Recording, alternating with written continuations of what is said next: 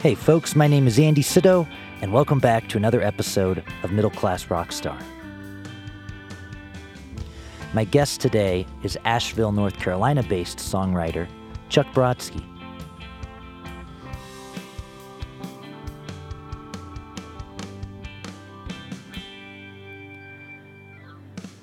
Hey there, hi there.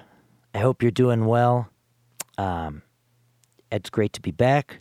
We're doing another episode. And it always just tickles me, all the fun people I get to meet and chat with doing this podcast, and this week was no exception. And I'll get into that in just a second, but first, a little bit of show and tell. I am playing some shows this summer outside of Colorado. I've got my weekly Eddie V's piano trio gig on Mondays, Thursdays, and Fridays, and occasionally at some other spots too. But I am actually going on the road this summer. I'm releasing a new EP in August with a single in July, and I'm also turning 30 in August, which means I'm doing my Dirty 30 baseball tour, where I'm playing some shows around the Midwest and also taking in baseball games on my off days. It's going to be a whole lot of fun. Starting out in Denver, actually, the very first show will be in Westcliff, an awesome house concert I've been doing every year in Colorado. And then I'm going through Nebraska on the way in and the way out. So there's going to be Aurora, Hastings, Lincoln, doing a couple house concerts, listening rooms, a couple club shows. Then I'm going through St. Louis. Going to see Cardinals, Pirates on my birthday on August 22nd. I'm also playing at the Focal Point as a nice listening room that I'm excited to get to play at with some friends. And then I'm doing BB's, Jazz, Blues, and Soups on my birthday as well, right after the game. And they're right across the street from each other, so it's perfect. Then headed on to Nashville, doing some gigs in Nashville, a couple shows too. And then heading north, and I'm still booking this part, I'm heading north between Nashville on up to Cleveland, where my best friend's getting married Labor Day weekend. And I'm just going to be booking stuff on the way up. House concerts, listening rooms, your friend wants to host a show, whatever, let me know. Then after that, heading back home on I-80, going through Michigan and Chicago. I've got a few gigs booked on the way back as well. So it'll be fun. Leaving August 18th, getting back September 12th, I think. So yeah, the Dirty 30 baseball tour. If I'm in a town near you, come check it out. All the dates are getting posted as they're booked at andysido.com/shows. Now on to my guest, Chuck Brodsky, who is a Philadelphia-raised songwriter who now lives in Asheville, has lived there for a long time. And I first heard about him through a mutual friend of ours, Jeff Lyons. Shout out to Jeff. Thanks for the intro. Jeff and I met because I was teaching lessons at Lincoln Station. I believe, I could have this a little wrong, but I was teaching lessons at Lincoln Station Coffee, Pizza, Music in Lone Tree, Colorado. There's a little teaching studio behind the stage. And I think I was between lessons, and Jeff happened to be there eating dinner. And we got to talking and became friends on Facebook, and started chatting a little bit here and there. And then I think I posted up a fictional baseball story about, or a fictional baseball song about a player in the 1920s and 30s who has to choose between going after a major league career and starting a family, and he doesn't get either one. He decides to go after the baseball career, but ends in the minors. Anyway, I posted that up, and he shoots me a message, and he goes, you know who you gotta hear. My friend Chuck, and I'm going to send you a couple CDs. So a couple weeks later, the Baseball Ballads and the Baseball Ballads 2 came in the mail, and I tossed them both in my car and was kind of listening for a couple months. And I was struck by it because it wasn't all the baseball songs you'd expect to hear. It wasn't and Willie hits another home run kind of stuff. It was unsung heroes. It was thought out research stories. It was stories that you haven't heard before, maybe. And I really appreciate that in music, and that's kind of what I loved about both the albums. For instance, there's been lots of no-hitters thrown in baseball history, but Chuck chose to write about Doc Ellis's no-hitter, which he threw on LSD.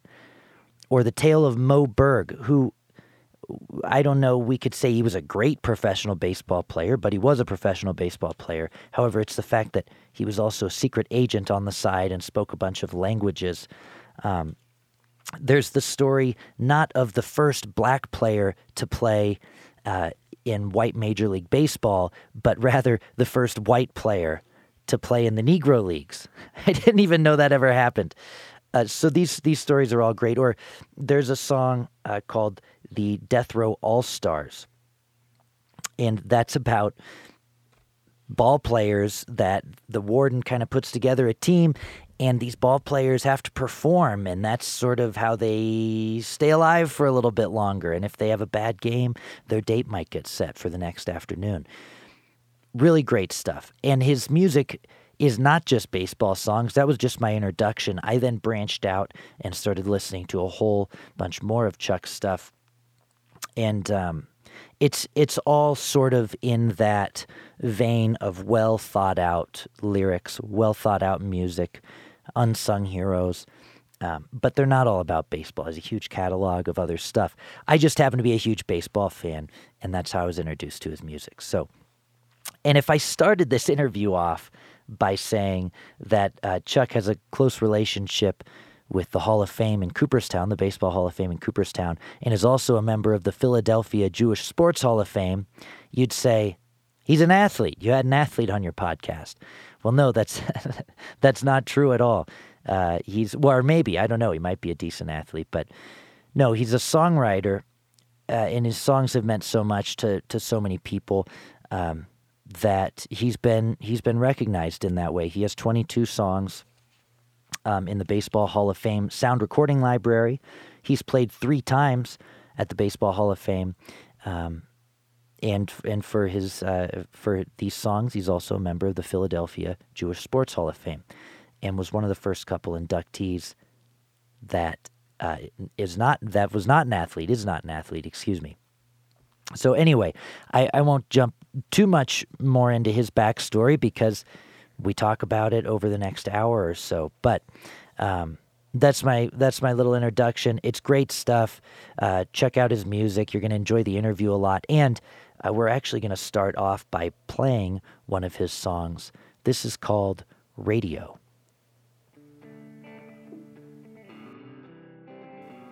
Quick thanks to our sponsors, Patrick at PQ Mastering. Patrick puts the finishing touches on this podcast, and for any of your audio or restoration needs, visit pqmastering.com. Also, Narrator Music. For simple and affordable licensing for sync, visit narratorrf.com. For any sponsorship inquiries, shoot me an email at middleclassrockstar@gmail.com.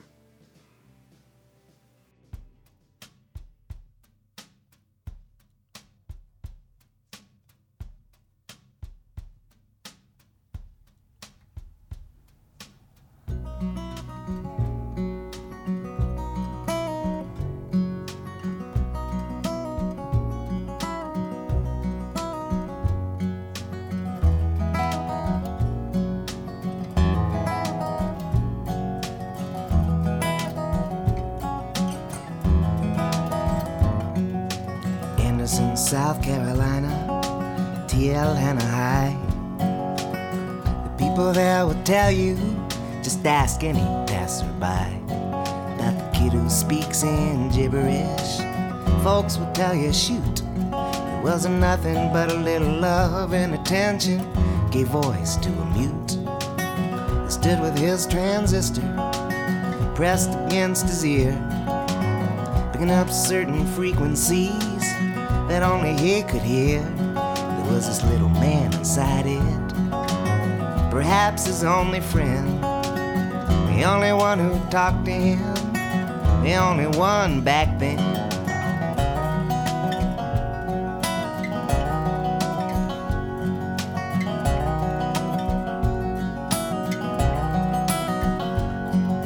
Coach Jones yelled, "Come here, boy," to this kid up in the stands, who was mimicking him loudly and making gestures with his hands. The players on this football team exchanged uneasy glances.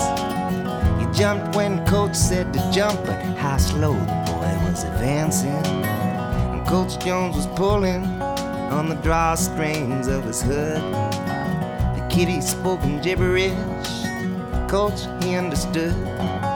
Lamb and the teething lion sure looked like easy prey. But this is not what happened, no, no, it went the other way.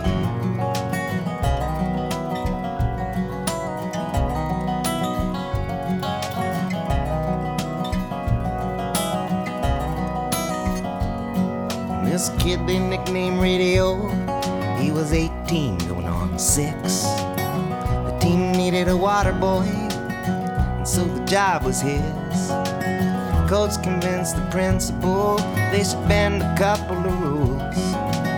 They'd pick up Radio every day on the way to school. And everywhere that Coach Jones went, his lamb was sure to go. They tried him out in special ed, his marks were too low. The kid's now in his 50s and his hair is sprinkled white. For 30 years he's come to school and he cannot read or write.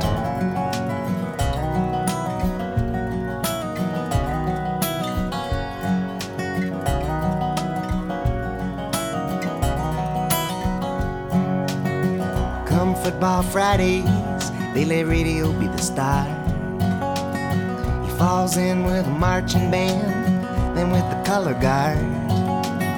He jumps when the cheerleaders jump, with pom-poms on his hands. And he cusses like the coaches do, and he high-fives with the fans.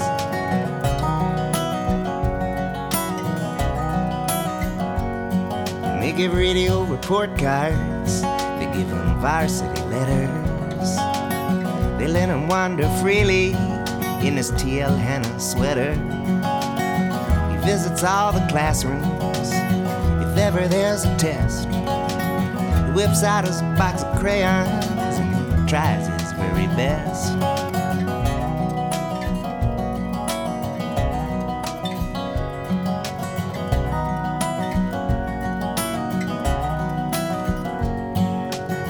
Well, everyone knows Radio. The townspeople adore him. The students pat his head just like their parents did before them. Anderson, South Carolina, folks will tell you, shoot, it wasn't nothing but a little love and attention gave voice to a mute.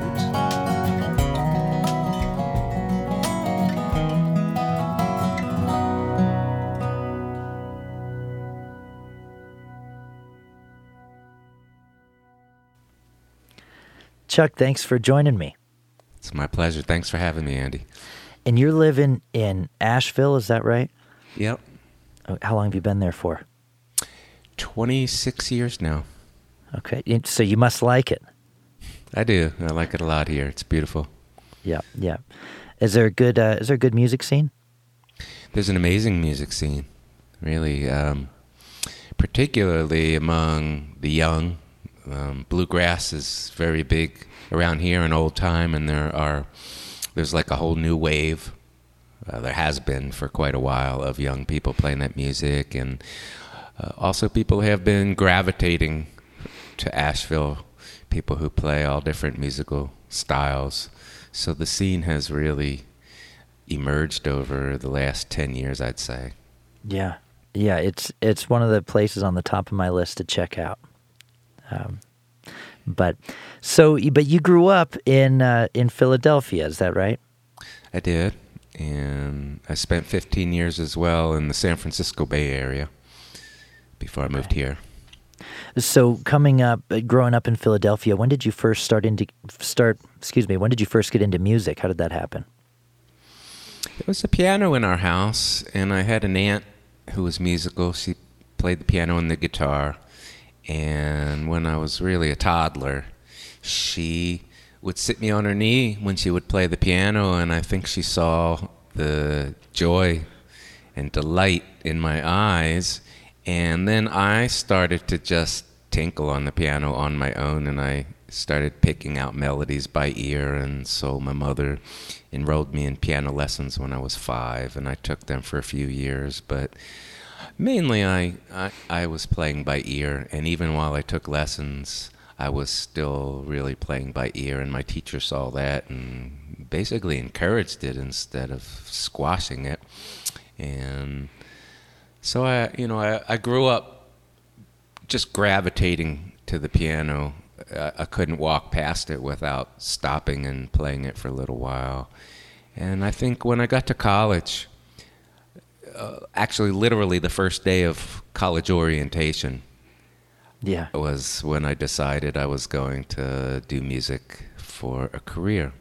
It was one of those odd things. I was in a big hall where we were being welcomed to the university, very big university, Penn State.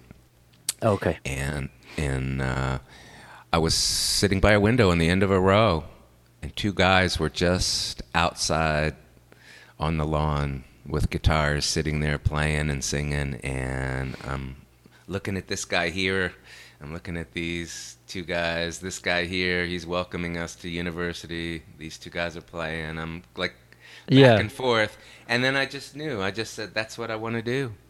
But I didn't play guitar at the time, so I knew it was going to be a very long-range plan.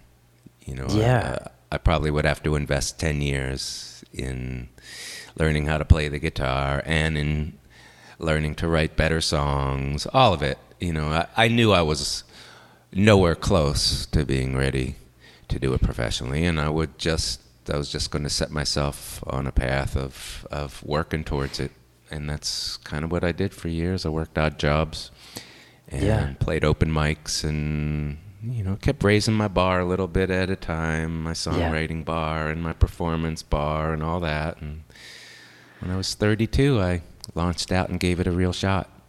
So at orientation, just seeing two guys play guitar, deciding, hey, I'm not going to do this anymore, I'm going to do that. I mean, how'd your folks react to that when you, you know, hey, I went to orientation, it was great, I want to be a musician?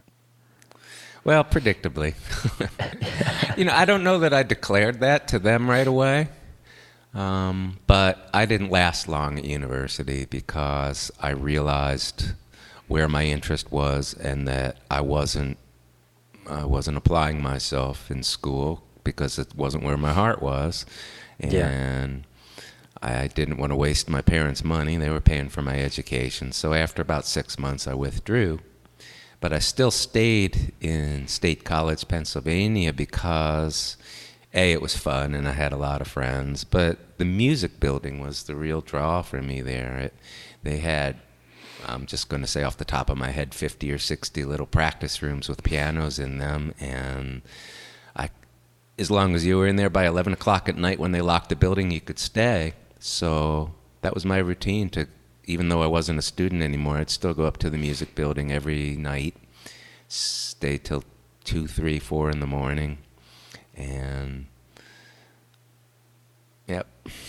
and write songs. But I guess to get back to answering your question, I got a little sidetracked. Sorry. Yeah. But it wasn't so much that there was resistance from my parents on my becoming a professional musician. It was more that I don't think they could understand the concept that I wasn't ready. I knew I wasn't ready. I knew I was a long ways off from being ready.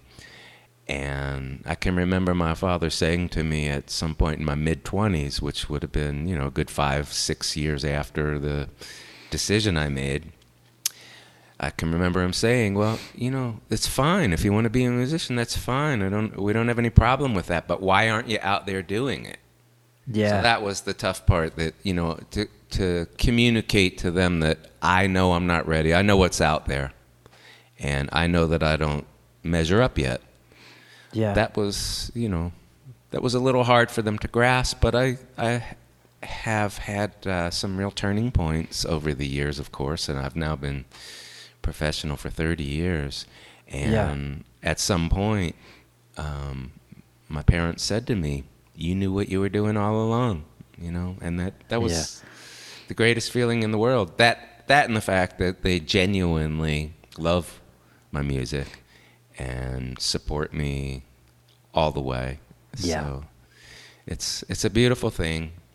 It took some time to get there, but I think really it was just a matter of, like, my parents are achievement oriented, right? Like Right. a lot of parents, a lot of people from their generation would be. And so once I was able to hold up things to show them, like, oh, this newspaper said this about me, or I got booked for this festival, or so-and-so's going to cover my song, or this song's going to be used in a film or on a TV show. As soon as I had some bona fides to show them, that changed a lot of things. Yeah. Yeah. Well, and I think that would take a lot of, I don't know, a lot of maturity in a way to, at that age, say, this is what I want to do, but I'm nowhere near being ready to do that yet. I mean, did you ever feel like you went out too soon before maybe you were ready, or that, I mean, I don't know. It's, you see a lot of people at open mics that are out, and it's great, go out and play whoever you are, who are maybe not quite there yet but don't realize it, or you see the people who have the perfectionist syndrome where they do just need to get out and play, but they say, oh, I'll go next week. It's not quite ready yet. I mean, how did you know I'm ready to go give this thing a real shot? It's a very interesting story, actually. I didn't know until I went for the first time to the Kerrville Folk Festival in Texas. It's an 18-day long folk festival. Yes. And it's singer-songwriter oriented. Yep. And it's really, the entire festival is really a celebration of songwriting. And after the concerts end, people sit around campfires all night long till the sun comes up. All sorts of different little scenes. There could be 50 or 100 different little pockets of 5 to 20 songwriters sitting in circles, swapping songs. Nobody's jamming. Everybody's listening intently to what this person has created, what that person has created. And so I went there not knowing where I stood, because I lived in the San Francisco Bay Area, and, you know, as much as I loved it there, I think people, by and large, are fairly jaded, and I didn't get feedback. I didn't get the positive feedback from the open mic that I probably should have gotten at that stage where I was at. Of course, I did get it from a few people, but I went down to Kerrville really thinking I was still several years away. Yeah. And I played my songs around campfires for a couple of weeks, you know, night after night. And I had one woman who booked a music venue in New Hampshire come up to me and ask me how often I tour New Hampshire. And I had other people come forward who booked venues saying they'd like to book me next time I'm in their area. So they were presuming I was already professional. And that told me I was probably ready. I didn't know that I was that far along, because I wasn't getting the local feedback. But when I went down to that festival and people on a national level were responding to me and kind of flipping out, some of them, and making it very clear they would book me if I come to their area. Wow. That told me. And even still, I had a job that I was a little afraid to leave because of the, you know, security of having income and health care. And then I had a motorcycle accident. Yeah. And it was a pretty bad one. I flew over the handlebars and ended up basically not being able to work for a couple years. I had a couple surgeries, and I used that time to work on my songwriting, work on my guitar playing.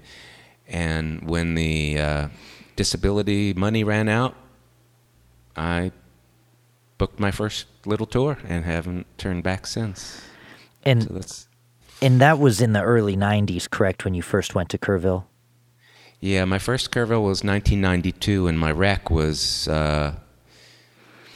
91. So my first Kerrville, I was actually using a cane and still healing from one of the surgeries.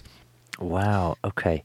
Well, so let's jump back then to San Francisco for just a second, and I will go to my first Kerrville this year. I think I was not a winner, but I was a finalist in the songwriter competition this year. And so I said, well, I want to go down and check it out. But it's just funny because the last 2 or 3 weeks, Kerrville's gotten brought up by people. So it's interesting that it's such a big part of your story. Well, I don't want to derail what you were going to ask me, but Kerrville is the very foundation I built my career on. Yeah. I'll just state that the values, the community, it played the biggest role you could ever imagine in my doing this, because it showed me, before I even started doing it professionally, it showed me the right way to do it. It showed me how to do it with meaning, meaningfulness, and heart, and it just reinforced a lot of things for me, so that when I immediately launched out after that, I had this foundation of the Kerrville family, and I was rooted in good values, I think. Yeah. Oh, you're gonna love it. You're gonna love it. That's wonderful. Well, shout out to Kerrville then. So jumping backwards a little bit, because there was this gap of time between growing up in Philly and ending up in Kerrville, Texas, at this festival in '92. You hitchhiked to San Francisco, and you were working some odd jobs. And then was it the Tattoo Rose or the Tattoo Rose Cafe you were playing at weekly?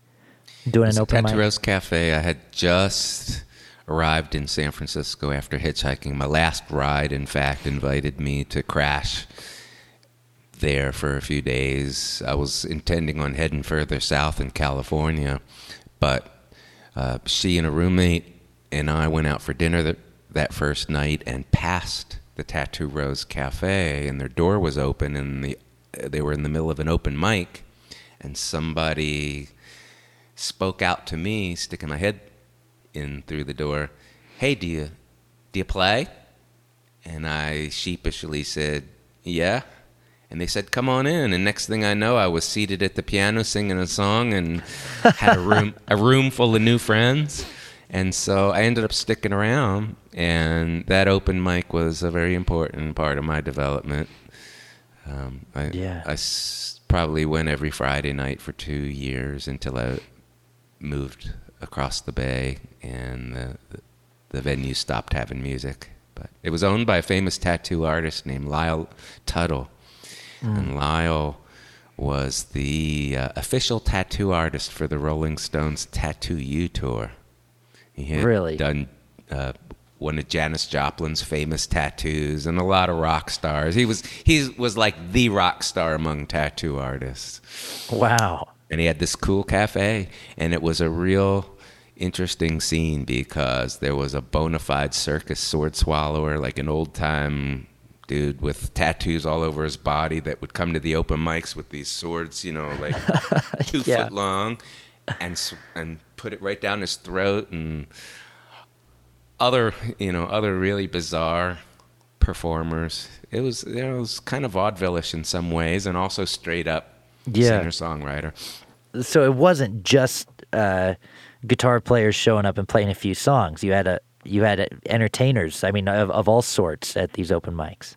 Yeah, and apparently Michael Stipe from REM was a regular at the open mic back then. I didn't know that at the time. He wasn't in REM. There was no such thing as REM at the time. I don't remember him from the open mic, but apparently he was a regular. And that's interesting. And was there any songwriters that were maybe a few years older than you that were doing the open mic with you every year that you really looked up to?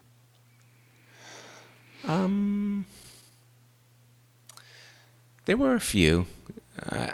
I can't think of any from the Tattoo Rose in particular that were older than me that I looked up to, but I also played several other open mics across the Bay Area for many, many years, and there's a venue that still exists called the Freight and Salvage, and their open mics were very high level, and several of the regulars, probably 7 or 8 of the regular weekly open micers went on to have full-time careers.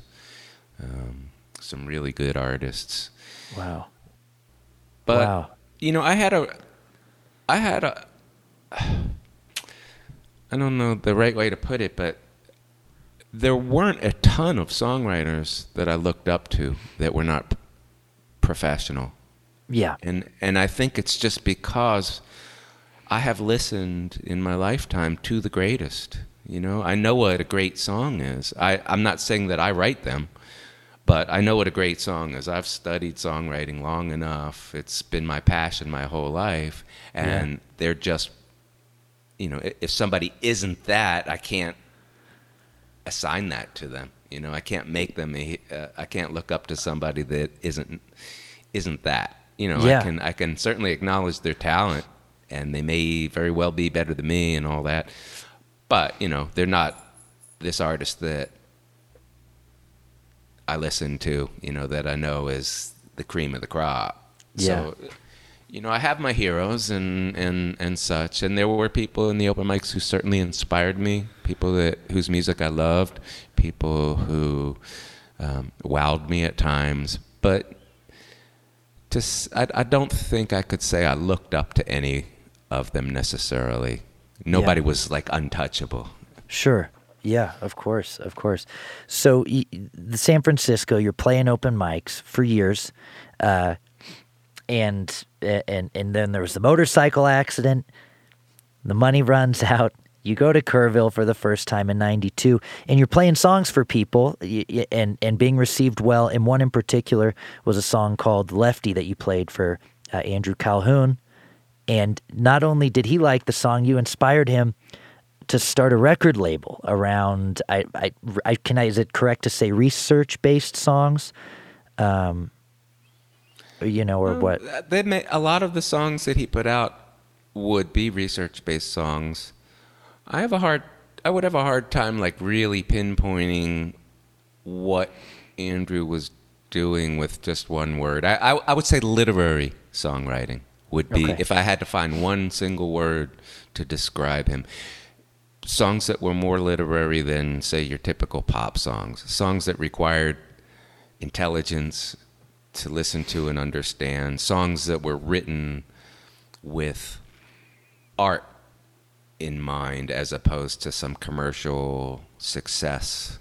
You know, so and I think he did something very, very special at that time to actually put something out that he knew wasn't going to be popular in terms of sales, but in terms of artistic integrity, he nailed it. He really nailed it. He filled a void. Not saying that other labels didn't put out terrific stuff or the best of the best. Yeah. But Andrew put out people who were deserving to be heard regardless of whether they would ever attain fame. Right. Yeah. Yeah, wow. And so after this festival, which was obviously a killer experience for you, you go on the road for the first time. And what was that like? I mean, what was the first tour? Well, I had friends from the Santa Cruz area, a trio called City Folk, and they had already been touring some. And I was on their mailing list, and I looked at their postcard, and I basically contacted every single venue on their 15-date tour, and I got a certain amount of those venues to book me. And the very first gig was a little podunk place called Victor, Idaho, population 200-something, just under the Teton Pass from Jackson, Wyoming. And I pulled into the town after driving across Idaho, and, you know, it's like a cow town. And it was like 2 blocks long with one blinking light. And I thought, what did I get myself into? And then I had this other thought as I stepped out of my car. Well, you never know. Which has since become sort of like, you know, my go-to phrase, because that turned out to be a magical night. I had no idea there was this little pocket of cool people living in the middle of nowhere in Idaho, and they had this cool cafe, and the gig was a delight, and I came back a couple more times over those years. So when I was based in California, my tours were often 6 months long because I was at, you know, the beginning stages of my career, not making enough to live on. Yeah. And so I couldn't go a third of the way or 2/3 of the way across the country, play a handful of gigs, and then come home. That didn't work economically. Once I left, I had to do a big loop, and hit every region that I could. So that's what I did. But I moved to North Carolina after 2 or 3 years of touring that way.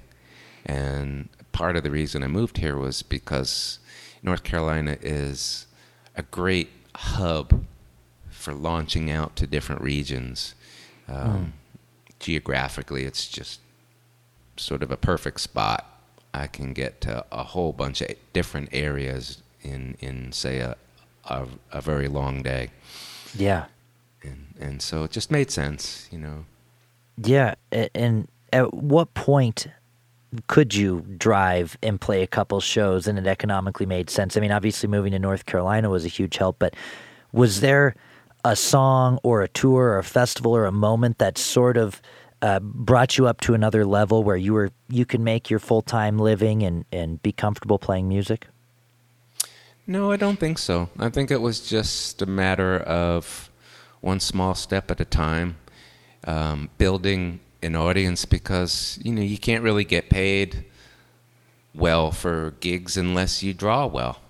There are venues, nonprofit venues or nonprofit folk music organizations, music societies that do one concert a month, and they often have a bank, and they can offer you a guarantee that's certainly going to exceed what you bring in the door, and they're not worried about that at all. So in those situations, great, but otherwise, if it's a commercial venue, well, they're not going to guarantee you more money than they think you're going to bring in the door. Right. And so that's just the reality. It took a lot of years of visiting the same places over and over again once a year for word of mouth to spread, the people who saw me coming back and bringing friends this time. And even still, after 30 years, it's a struggle, and there's no rhyme or reason. I might go to a venue this year and have a terrific turnout, and next year come back to the same venue. I know I did a great show last year. I know it was packed, and maybe it'll be half full. Yeah. And I can't, there's no rhyme or reason.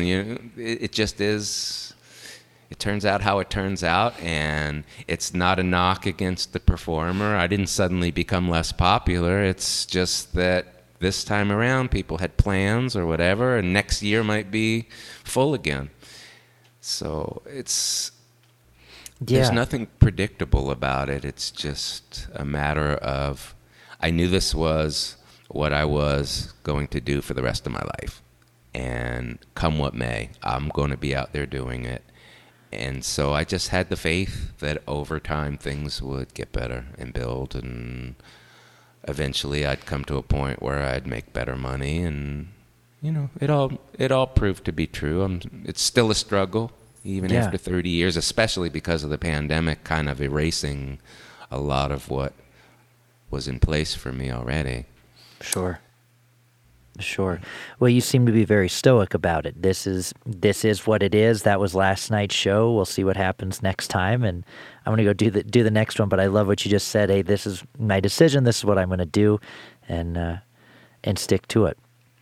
To talk about your songwriting style a little bit, you have a very extensive catalog, ranging over many years, and I haven't been able to dig through all the albums yet. There's all kinds of different stuff, but it's all great. But a theme that I notice a lot is you do like to sing for unsung heroes, or write the song from the perspective that hasn't been told 50 times. Is that part of your personality? Very much so.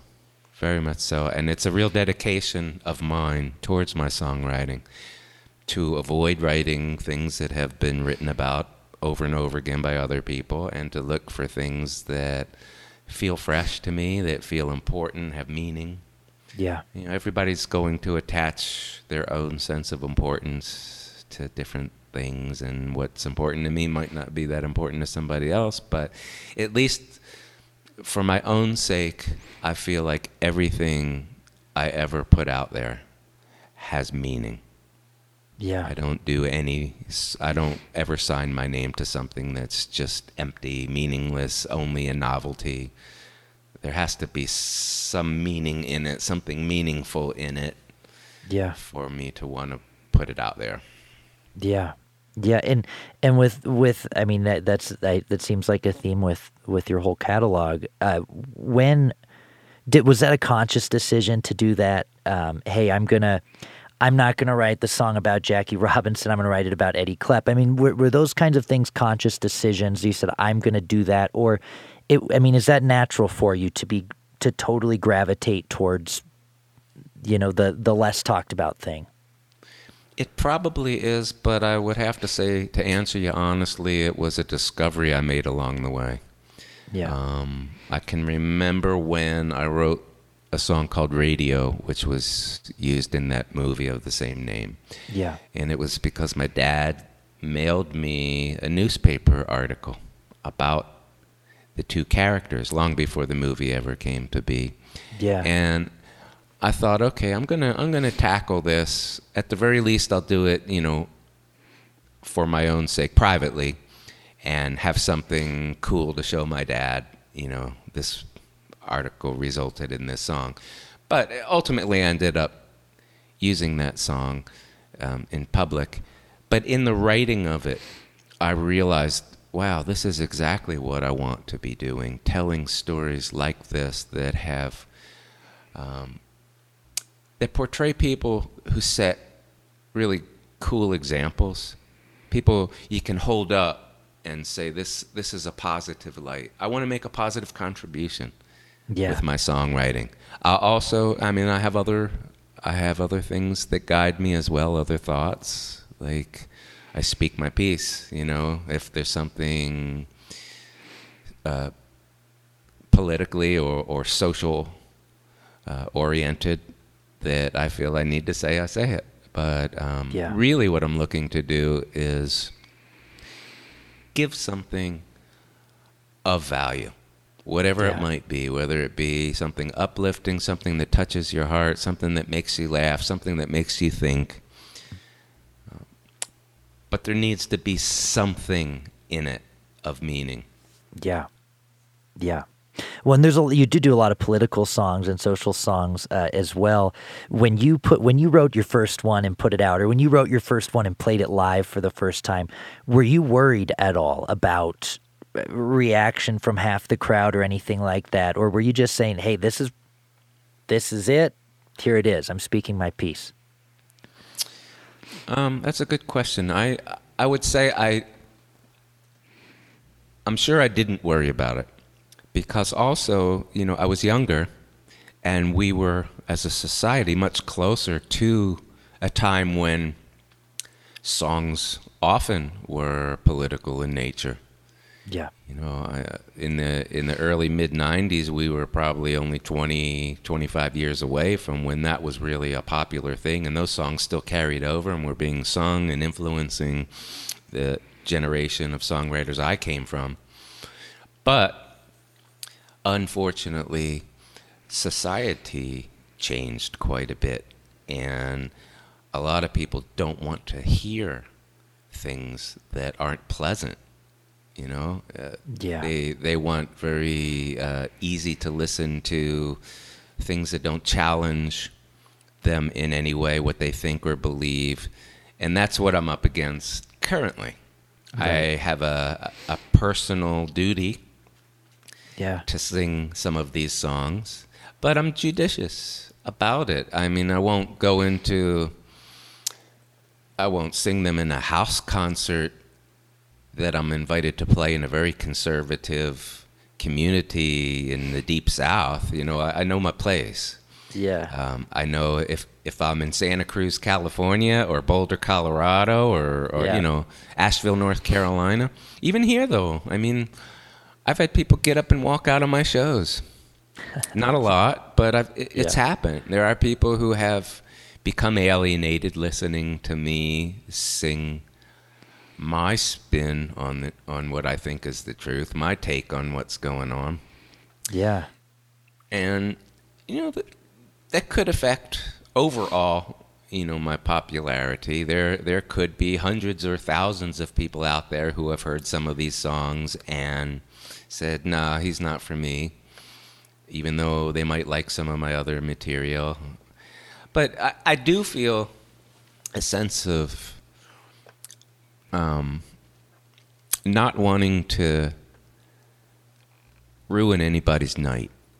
If somebody has paid good money to come see me in concert, the last thing I want to do is cause them to go home upset.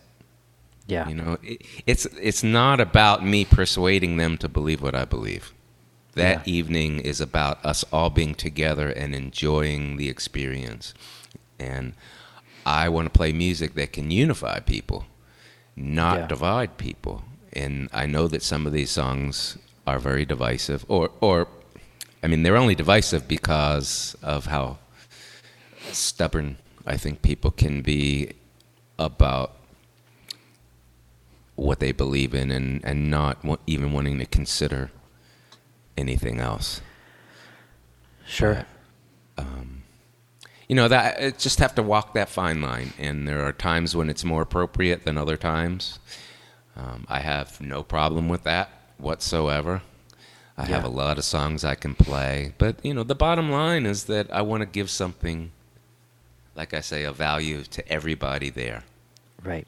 Whether they agree with my politics or not. I don't want anybody to feel like I'm attacking them for their politics, not in a 2-hour period when they've paid money to come see Chuck Brodsky sing. Yeah. I can record these songs. Yeah. They're on albums. Sure. I feel good about that. I put them out into the world, and when it's appropriate to sing them live, I do. Yeah. Yeah. Another topic that you've touched on quite a bit throughout your career is baseball, and there's clearly a sense of romanticism that you have with the sport, and in Chuck fashion. All the no-hitters that you could have written about, you write about the one where Doc Ellis is on LSD. Or Mo Berg was not a great baseball player, but he was also a secret agent and a very smart guy, fluent in, I don't know, 9 languages or something like that. So you've, in your style, you have albums about baseball songs as well. What is your relationship with baseball? Well, my dad has always been really into baseball. He grew up playing it and still played softball when I was a kid and took me to lots and lots of ball games. And in fact, we still meet down in Florida every spring for a week of spring training. He treats me. So baseball has always been something I've loved. But then after I was writing songs for a bunch of years, it occurred to me that baseball is like a gold mine in terms of folklore. Yeah. It just has the coolest stories. Everybody can relate to baseball. And it fell in my lap. I didn't go after it. I didn't intend to do this. That song you referred to earlier, Lefty, it was only because Andrew Calhoun basically insisted I sing it at a campfire at Kerrville. I wasn't playing that song for people because I thought people would feel like a song about sports was trite. Yeah. That was just, my naive fears that I can't sing this song. Everybody's going to think a song about baseball is trite. I had no idea it's an entire genre unto itself and that there are hundreds, if not thousands, of baseball songs out there. So, I sang the song at Andrew's urging. People responded to it. I started to play it at open mics. People responded to it. I started making it a regular part of my show. And then the idea for the Ballad of Eddie Klepp came to me. And now I had a second baseball song. And at that point, I noticed people were referring to me as the guy who writes about baseball. Well, I only had 2 songs about it, and neither of them were conscious decisions to write. So I thought, wow, people are noticing. It's fun. They're cool stories. I feel like I'm getting away with murder, and people are celebrating that. So I wrote a third one, and more of same. And by the time I wrote the fourth one, I think I started realizing, hey, I could really pursue this. It's a niche that nobody else has claimed. And, the types of stories like you alluded to, they're cool stories. Whether or not I tell them or someone else tells them or they never get told, they're cool stories. And so I should tell them. And so I have a lot of fun with that. And it's caused my music to reach across to different segments of society, people that never would have listened to a folk singer. But because it's guys singing baseball songs, they'll cross the genre and, they might become a fan of mine. But, I think once I had that fourth one, I knew I was onto something. And then ever since, I just really, truly, like I said, have felt like I'm getting away with something. I can't believe I get to do this. I can't believe I get celebrated for doing this. It's all just too cool. Yeah. Yeah, absolutely. And when you talk about bringing people over and maybe listening to the folk music, the songwriter music, and they wouldn't otherwise, you've gotten some recognition from groups of people who might not otherwise have any relation to folk music whatsoever. And you've played at the Baseball Hall of Fame, you've played at the Cincinnati Reds Hall of Fame, and you have 22 songs in the Baseball Hall of Fame sound recording library. That's got to be a pretty special accomplishment, right? It's amazing. I'm tickled to death, and every time I consider it, it's the same feeling. It never gets old. I just think, wow, who am I to get any kind of notoriety in the world of baseball? But it's great fun. It's brought people into my life from the world of baseball I never would have met otherwise. It's allowed me to sing my songs in some pretty cool places and be part of some pretty cool events. And it's just ongoing. I'm one song away from being able to put a third baseball CD out. So it won't be the next one I put out. I've got a regular studio album I'm working on now, but that'll probably be the one soon after. Wow. And do you know what the last song is about yet? Or are you still searching for it? I'm kind of searching for it. Yeah. Yeah. Oh, that's neat. And what does it mean to be in the sound recording library? I mean, is there a listening booth at the Hall of Fame where people can go listen to these songs? I mean, what is the sound recording library? Well, it's part of the research department. And when I started writing these songs, I wasn't even aware there was a research department at the Hall of Fame. But they have. I haven't been to the audio department in many years now. The last time I was there, they had cassette decks, like the $10 Sony flat cassette deck. Yeah. With real cheap headphones. And drawers and drawers of recordings. So at that time, there were cassettes. CDs had just started becoming available. But everything's categorized and filed away. And if you're there to do research on baseball songs, you can access that library, pull out anything you want, and give it a listen. Wow. Wow, that's pretty neat. And not just the Baseball Hall of Fame where you've performed a few times as well. You're also a member of, is it the Philadelphia Jewish Hall of Fame, or is it the Philadelphia Jewish Sports Hall of Fame? Philadelphia Jewish Sports Hall of Fame. Okay, the criteria is clear. From Philadelphia, Jewish and related to sports. Yeah, and until I think I may have been the first exception that they made. Or there may have been one other for a non-athlete, a non-professional athlete. I think they're starting to branch into the arts a little bit. But my fellow inductees included the general manager of the Philadelphia Eagles, who were fresh off winning the Super Bowl. Yeah. A guy who grew up locally and won the Stanley Cup with the Boston Bruins. Wow. Another guy who had been a pitcher, and I think he pitched for the U.S. Olympic team. There were 2 or 3 other people, but like they were all serious sports athletes. Yeah. And so it was a real tickle to be up there on the dais with them and being recognized for writing songs about sports. Yeah. Who'd have thunk it? Yeah, that is pretty neat. Did you just get a phone call from somebody? How did you know that this was even a possibility for you, that you were going to be inducted into this? Well, there was an effort behind the scenes that I wasn't aware of to get them to consider me. One of their previous award winners is a fellow by the name of Jason Stark, who's a nationally known baseball writer.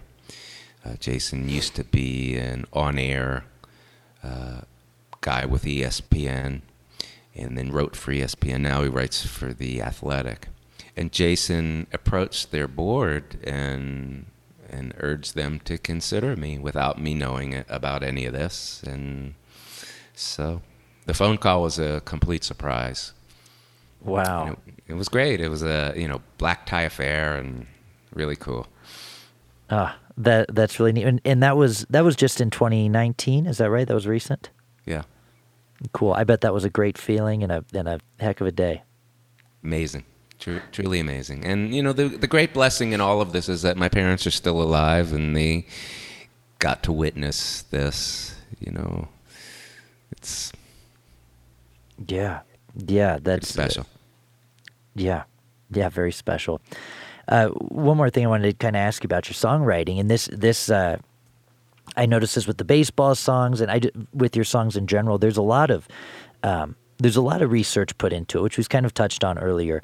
I wonder sometimes, where did you find this story? A particular song was the Death Row All-Stars.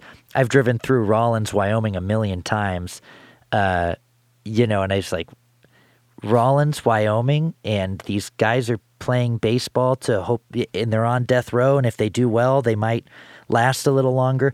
That's a crazy story. I mean, are you out actively searching for these things? Where do you find these stories to write about?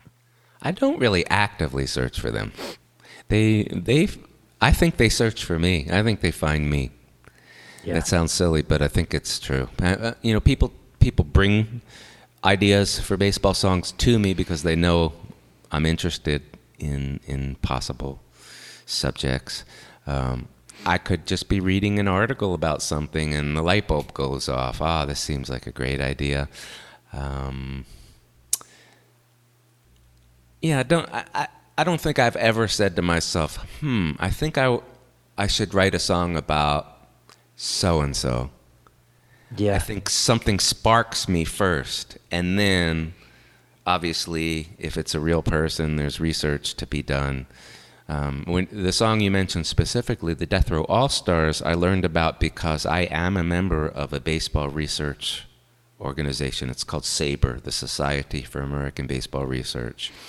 And they send out quarterly publication with research papers written by baseball scholars, and there might be 15 or 20 such articles per issue. And this appeared in one issue many years ago, and it was just such a fascinating story to me that I researched it more. This kind of ties in with the research department at the Hall of Fame that I mentioned a little while ago. I used it extensively for my earlier songs. The Ballad of Eddie Klepp, in particular, was my first connection to the research department because all I had to go by was literally one sentence in a book about Jackie Robinson, about this fellow named Eddie Klepp, the first white man to play in the Negro Leagues. Yeah. I had approached this thinking I was going to write a song about Jackie Robinson, and I went to a bookstore and I was looking through the book wondering if I should buy it, if this is the right book to buy, the definitive book on Jackie. And that's when I came across a mention, just a mere mention of Eddie Klepp, and I realized right away that's got to be what my song is. But then, where do I go from there? The internet didn't exist, or it was just coming into existence. You couldn't just Google Eddie Klepp. Yeah. And so I didn't know where in the world I was going to turn to. And my dad suggested I call the Baseball Hall of Fame. He didn't even know there was a research department. And I'm not even sure who he thought I'd be speaking with there, but I did call. Yeah. And the receptionist, I just asked, is there anybody that might be able to tell me something about this fella? She said, I'll put you through the research department. And the director of the department that day happened to field my call. And when I asked him if he knew anything about a guy named Eddie Klepp, and he said, no, who was he? And I told him the little bit that I know, his response was, wow, that sounds like it would make a really cool poem or a song. And I said, funny you should say that, because I'm a songwriter, and that's what I was hoping to do. So he called me back an hour later and had spent some time looking through their files, and he found something. And Xeroxed it and sent it to me. And probably from my first 8 or 10 baseball songs, that's how they got researched. I would call him and say, Tim, do you have any information on this subject? And he'd phone me back a little while later and say, I've made you a bunch of Xeroxes. I'm mailing it today. And you know, it might be 50 pages of articles back then. But once Google came to be, I'm able now to do all the research right from home, and I haven't had to involve the Hall of Fame in any of that research for a long time. But they were literally my go-to resource. Wow. Are you concerned with Google? Are you concerned about fact-checking? I mean, when you find an article, do you try to go find it in another spot? Yeah, I learned firsthand that with baseball songs, there are serious baseball scholars out there, very serious baseball scholars, and I don't ever want to be, called on the carpet. I don't ever want to have somebody look at me and say he's not accurate. So it's possible that I wasn't as dedicated to that with my first couple of baseball songs, but I became extremely dedicated to it when it got pointed out to me that Eddie Klepp spelled his name with 1 P instead of 2. Just like a little thing like that, I could lose credibility. Yeah. And I don't want to lose any credibility over a stupid small mistake, so it's very important to be meticulous. Yeah. So what's next? I mean, as things are starting to open up, hopefully, are you getting out on the road? I know you've got a new studio album coming up. I mean, what's your plan over the next few months here? Honestly, I don't know. Everything's very much still up in the air. I've been live streaming for the last 50 weeks. Yeah. And I just moved from the Facebook and YouTube platforms to a different platform called Connect Club. And I think about returning to touring, but right now it's just not possible, because if you just take any region, let's just take the Northwest, for example, where in the past I might have had 10 venues I could play over 2 weeks. Some of those venues don't exist anymore. They've gone out of business. Some of them might be house concerts or nonprofit, once-a-month folk venues that happen in churches. They're not open yet, or they're not comfortable having shows. And so maybe I can only get 5 of the 10 gigs in a particular region. Well, meanwhile, the cost of a car rental has just gone through the roof, and the cost of flights are through the roof, and the cost of hotels have gone up, and so it's not economically viable to tour at the moment. Not until more venues return to operation and prices come down for traveling. So in the meantime, I'm playing a few local gigs, not many. Yeah. And I'm looking at going to a couple of regions not too far away from here for a few gigs, but I don't think I'm going to be able to resume full-time touring before probably spring of 2022. Yeah. If ever. If ever. I mean, I'm also looking at the possibility of never returning to full-time touring. Maybe Yeah. just doing it part-time and trying to supplement my income with online streaming. And I do an educational thing for schools with my Holocaust songs. So, the last 14 or 15 months have shown me how much I really like being here at home. Yeah. Traveling got harder and harder for me through the years to the point where I wasn't enjoying it as much. And so, if I could balance things with less touring and more income through my music from home, I'd be very happy about that. But we'll just have to see how things go. There's a burnout right now among listeners, viewers to live stream events, and hopefully that will pass. Sure. Once, but, I honestly don't have an answer. It's just we'll have to see. I'll have to keep monitoring the situation and adjusting. Yeah. Yeah, and do you have any sort of a release date for the new album? No, and part of that ties in with what I was just saying, because it doesn't really make any sense to put an album out right now and not have any gigs to sell it. I don't sell very many albums through my website or other online sources. It's at live shows where I sell them.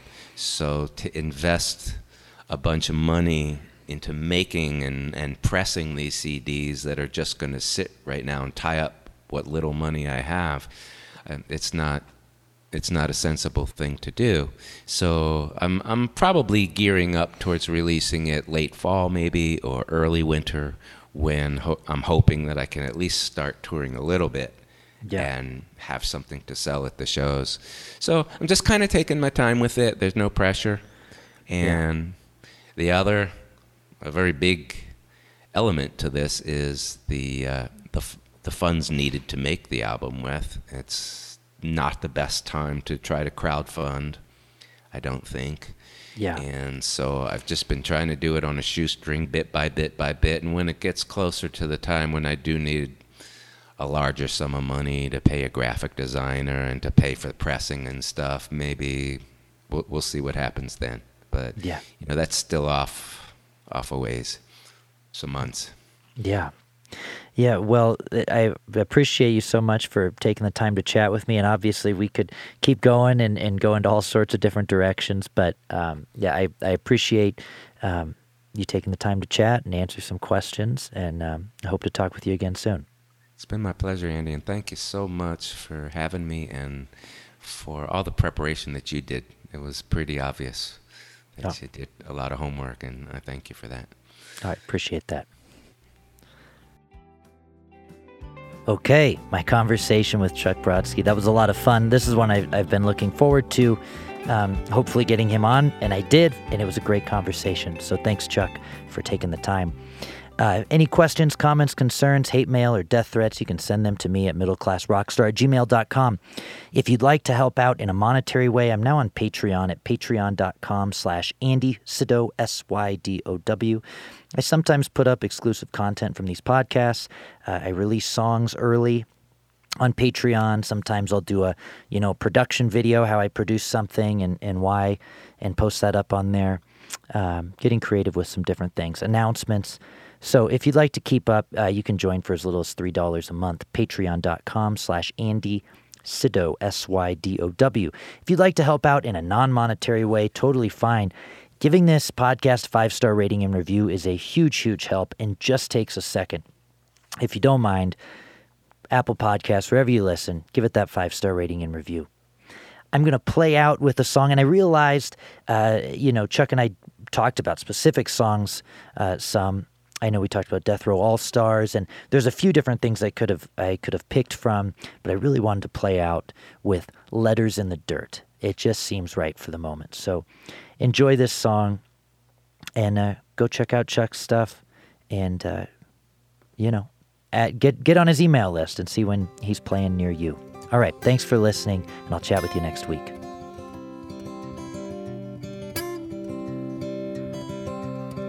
Me and you, we never booed Richie Allen.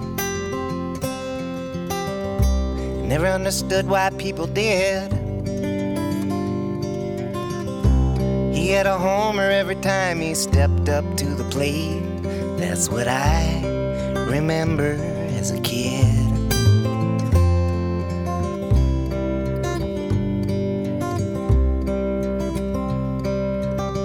Richie in the field out there by first base, the target of some mighty foul words. With his shoes he'd scrawl between the pitches, boo, in great big letters in the dirt.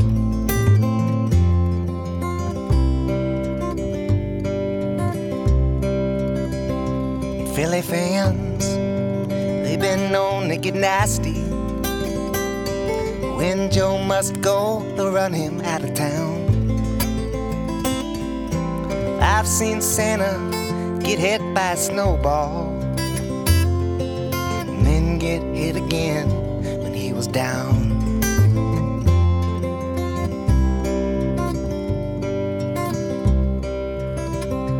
Me and you, we never booed Richie Allen, even if he did sometimes strike out. I was too young to read the papers, to know what all that booing was about.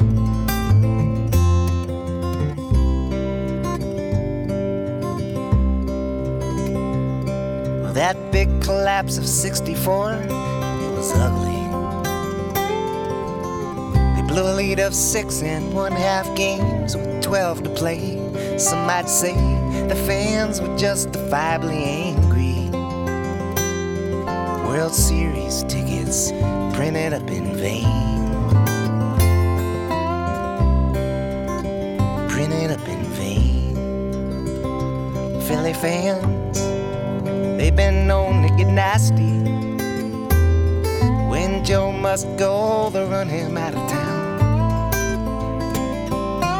I've seen Santa get hit by a snowball and then get hit again when he was down.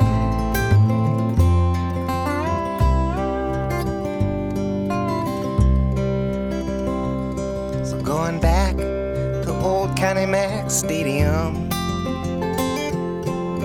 you teaching me the rules of the game. Rooted for the home team. And those other people, they should have been ashamed.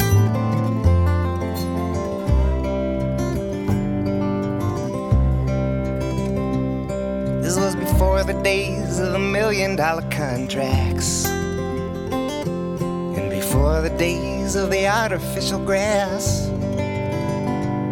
He stood a bit outside the lines, made him fair game for those times. 'Cause Richie Allen, he never kissed a white man's ass.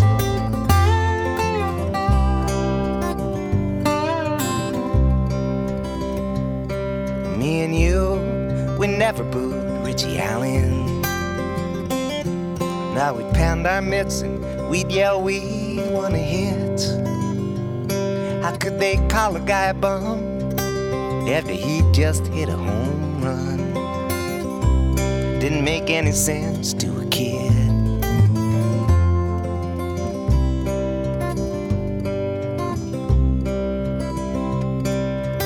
Well, I since found out all of these years later. Now I know a lot more than I did. And if back then you knew, Daddy, while those other people booed, thanks for letting me have my heroes as a kid.